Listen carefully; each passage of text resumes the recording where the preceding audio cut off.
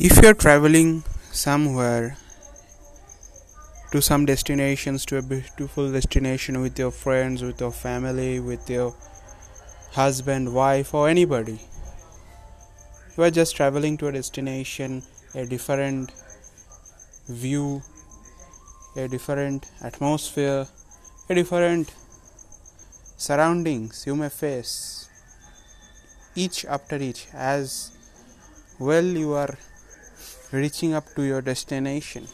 Either you are traveling by train or you are traveling by plane, you will see different aspects of life, different people, different ways of things going on in your surroundings and everything.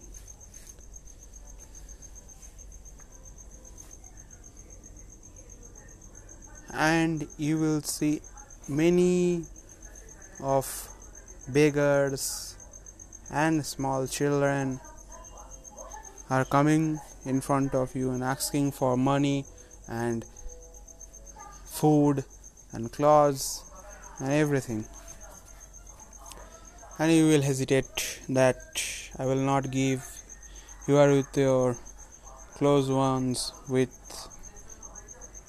beautifully dressed, and you are in nice mood and you don't want to help themselves. So